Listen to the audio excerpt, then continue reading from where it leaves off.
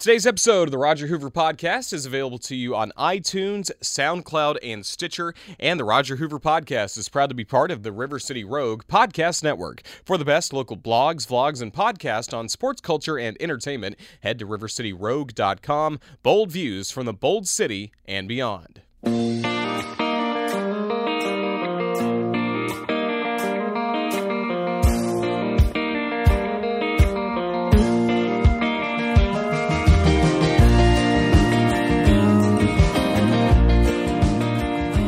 Hello again, everybody. I'm Roger Hoover, and welcome to this episode of the Roger Hoover Podcast. I'm recording this on Thursday, April 27th, 2017, from Jacksonville, Florida, at the baseball grounds of Jacksonville, where the Jumbo Shrimp are back at home after spending the last 10 games on the road. It's been interesting that 15 of the first 20 games of the year have been on the road, but the good news is that means more home games are coming up, and 20 of the next 30 games for the Jumbo Shrimp will be played right here in downtown Jacksonville. Season's off to a good start. I know we haven't had a podcast since the Ken Sparks episode with Adam Cavalier a few weeks ago, but the Jumbo Shrimp season is off to a pretty good start. We had a really good homestand from April 12th to the 16th, where over 41,000 fans made it to the ballpark. We had at least 8,000 fans the first 4 nights, including 2 nights where he had 10,000 plus fans. Incredible atmosphere. People were loving the Jumbo Shrimp gear that was on sale in the merchandise store. There was a line for people to try and get in and even buy some merchandise. So that was a lot of fun. It was just a great first week for the Jumbo Shrimp at home in Jacksonville, and I really enjoyed having my parents in town. My mom got to sing the national anthem. My dad did a great job getting some photos for our website. So a really fun start to the season for the Jumbo Shrimp. This ball club is 7-13 to begin the season, so maybe not the on-field results we'd like to see just yet, but a lot of games have been competitive. It's very early in the season still, so I think this still has the makings of a team that really will compete, even for a playoff spot possibly later in the year, but off to a little bit of a slow start. Just had 10 games on the road in Pensacola, and also against the Birmingham Barons, so it's nice to kind of settle in and be back home for just a little bit. While I was on the road in Pensacola, I had a chance to meet a Hall of Famer, and I always try and get Hall of Famers, of course, on not only Jumbo Shrimp Network, but also on this podcast, and great to catch up with Barry Larkin. He is the special assistant to the Cincinnati Reds general manager. He was in Pensacola taking a look at some of the Reds of the future, and also taking a look at and seeing some of the talent that the Jumbo Shrimp have as well. So really cool to have the opportunity to talk to a Hall of Famer in Barry Larkin. He's the first Hall of Famer that's actually been enshrined in Cooperstown that we have had on the podcast. I think there's a future Hall of Famer as well in Todd Helton that we talked to a few weeks ago in his role with the Tennessee baseball team. But incredible to get to meet Barry Larkin, and here's our conversation from Pensacola last week.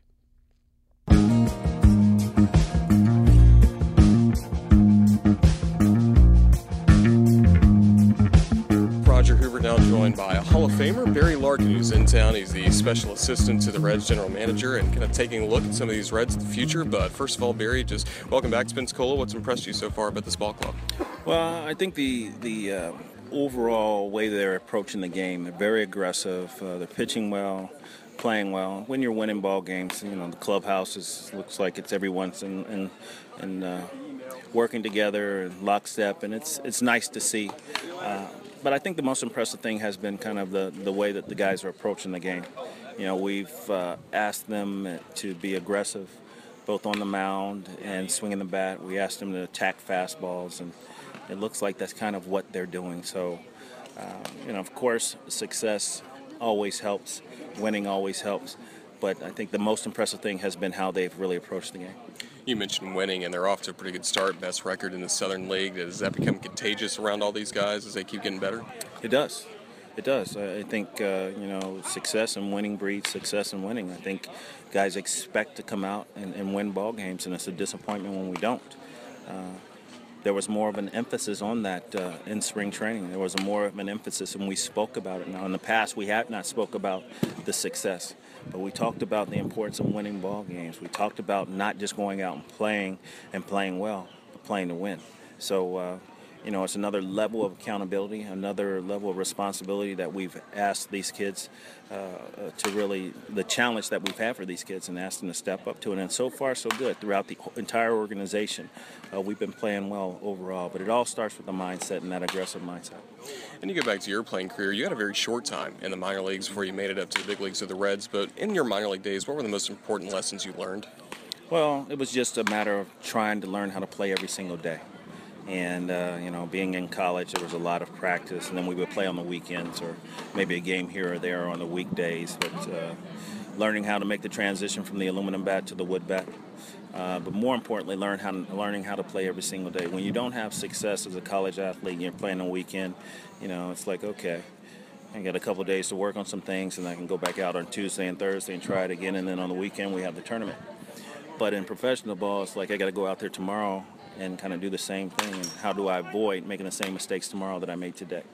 So I think that was the biggest thing, and I think that was the biggest adjustment that I had to learn how to deal with the failures that were happening every single day and accepting that I was going to fail every single day and not get kind of turned off by it. And you got to be proud, too, that some of the guys you came up with the Reds, you guys were in the same clubhouse in 1990 when everything came together. You won the World Championship. Yeah, once again, I think the cog in that on that team was Lou Piniella. And once again, Lou set the tone. Lou set the mindset. The mindset was, hey, listen, I don't accept losing. We're not going to lose. And, so we kind of have that kind of running throughout our organization. It's a mindset. It's a very aggressive posture. And, that's what we expect. We expect guys to go out there and expect them to go out there to try to win as opposed to just play the game. And, that's a totally different mindset when you're going out there with the idea of I've got to win as opposed to I just got to compete. You've got to compete, but we got to do whatever we have to do in order to win. You talk about that mindset, and as you continue going along throughout your big league playing career, did you just have some core values and core things that went into how you play the game that you're now trying to talk to these Reds minor leaguers about? Absolutely, and I had my mentors, a lot of mentors when I was playing at the big league level. Buddy Bell was my third baseman. Ronnie Oster, another mentor of mine, was the second baseman. Pete Rose was my manager, who's got idolized. Tony Perez, he was the first baseman at the beginning of my career and then became my hitting coach. Eric Davis, another mentor of mine. Dave Parker, another mentor of mine. I had mentors all over the place, and they really helped me kind of to deal with, I mentioned dealing with failure, dealing with success, how to kind of handle the success, how to handle the failure, how to handle myself as a professional. The responsibility of being from Cincinnati and representing the Cincinnati Reds. So there was a lot of things that I learned, a lot of core values that I still apply every day today. With being a good teammate and learning how to deal with success and failure. I think those are two of the things that they're just not prevalent in baseball. They transcend sports and they really work their way into my personality and how I am as a person and how I deal with things on an everyday basis. So a lot of humility in the game because the game will humble you, and that was another life skill that I had to accept and deal with. And so when I talk to these players, I talk to them about all that kind of stuff. And you mentioned being from Cincinnati, a star at Moeller High School, and then gets played for the Reds your entire career. How proud of you just of that you got to spend one career in your hometown the entire time? Yeah, very proud. I had some chances during that time where I thought I may have moved on. There were a couple times that I feel like I think I was traded. You had a Dodgers jersey at one point, didn't you? I did. I had a Dodgers jersey because the trade was already made, at least I was told. And the clubhouse kid brought me the jersey and told me that the trade had already been done. And then I got traded to the Mets, and I had to nix that trade because with my 10-5 rights. So in retrospect, yes, I'm very happy that I was able to play and stay in Cincinnati. My mom and dad still lived there, so they were able to come and watch all the games that they wanted to.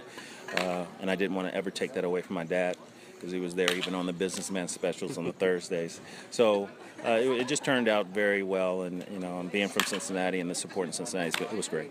And you got to be proud, too, that even with some years away from the organization after you retired, you're able to come back now in this role. How much have you loved being around the Reds on an everyday basis now? Well, I'm a Red at heart, and I didn't want to go away. I was just kind of forced to kind of take that time away. It was some unfortunate circumstances at the time. There was new people that came into the organization that respected the history and respected my relationship being from Cincinnati, and thank goodness Cincinnati people own the Reds, and so they understand how important that community is. And so they asked me back, and I'm glad they did because I'm very proud to be back home. Just a couple more things. You've been involved with the World Baseball Classic before, managed the Brazil team and even the qualifiers this past year. Were you happy to see the interest, it seemed like, all across the country and around the world really gain momentum this year for the World Baseball Classic? Yes, absolutely. It's a wonderful, wonderful tournament. I'm glad we won. USA won this year because I don't know if the owners would have gone for it much more had we not. But, there's always some issues. I know there's some individuals that had some issues with how things were done during the tournament. There's always kinks to be worked out. But overall, I think it's a great experience. I know teams from other countries, and, I managed the team from Brazil. I know people are very appreciative of the opportunities to compete at that kind of level. And it really has spiked interest in a lot of different places. I've been working in Brazil for 8 years, and the baseball in Brazil has increased exponentially. And hopefully it will continue to do so, and hopefully we'll be able to start producing many more really good athletes out of Brazil. And I mean, so much that Major League Baseball now has an everyday presence in Brazil, and I think that's outstanding. So, things are on the up and up, and I think the WBC has a lot to do with all that. And the last thing, I'm a Tennessee graduate, still call some University of Tennessee baseball games before the Jumbo Shrimp season starts, so I had the chance to watch Nick Senzel a lot. Now he's one of the top Reds prospects, and I know you've gotten to work with him. What do you like seeing out of him to this point? Everything. I don't know if there's anything not to like about him. I just like his posture. I just like his mindset. I like how he approaches the game. He's a no-nonsense type of guy. He's a young guy, but he's a humble guy. Good parents. I met his dad, had a chance to spend some time with his dad. Just a good guy and a baseball guy. I don't think he's going to be too long from the big leagues, and he works hard. He's committed to the game, and he wants to be good. So I expect all that stuff to happen for him. I hopefully can stay healthy. Well, Barry, thank you for joining us. Best of luck in your travels throughout the Reds organization. We hope to see you again soon. All right, thanks.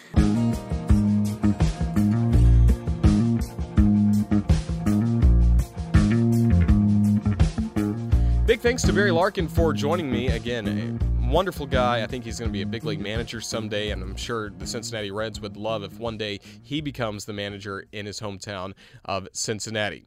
But I really enjoyed that conversation. The season, again, is off to a really good start, and next week on the podcast, we'll have an episode early next week. I'll talk to somebody that is really doing a great job at the University of Alabama for a team that is not necessarily a varsity sport, but the Alabama hockey team. I sat down with their director of broadcasting, Kendall Grayson, before I left Tuscaloosa, so I think we're going to have a fun chat with Kendall Grayson on next week's episode. Now the season's going a little bit, we'll have more podcasts coming up, so I appreciate all of you listening to today's episode with Barry Larkin, and until next time, play the waltz, Roy.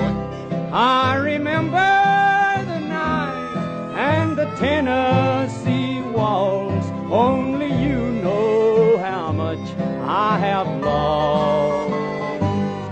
Yes, I lost my little darling the night they were playing that beautiful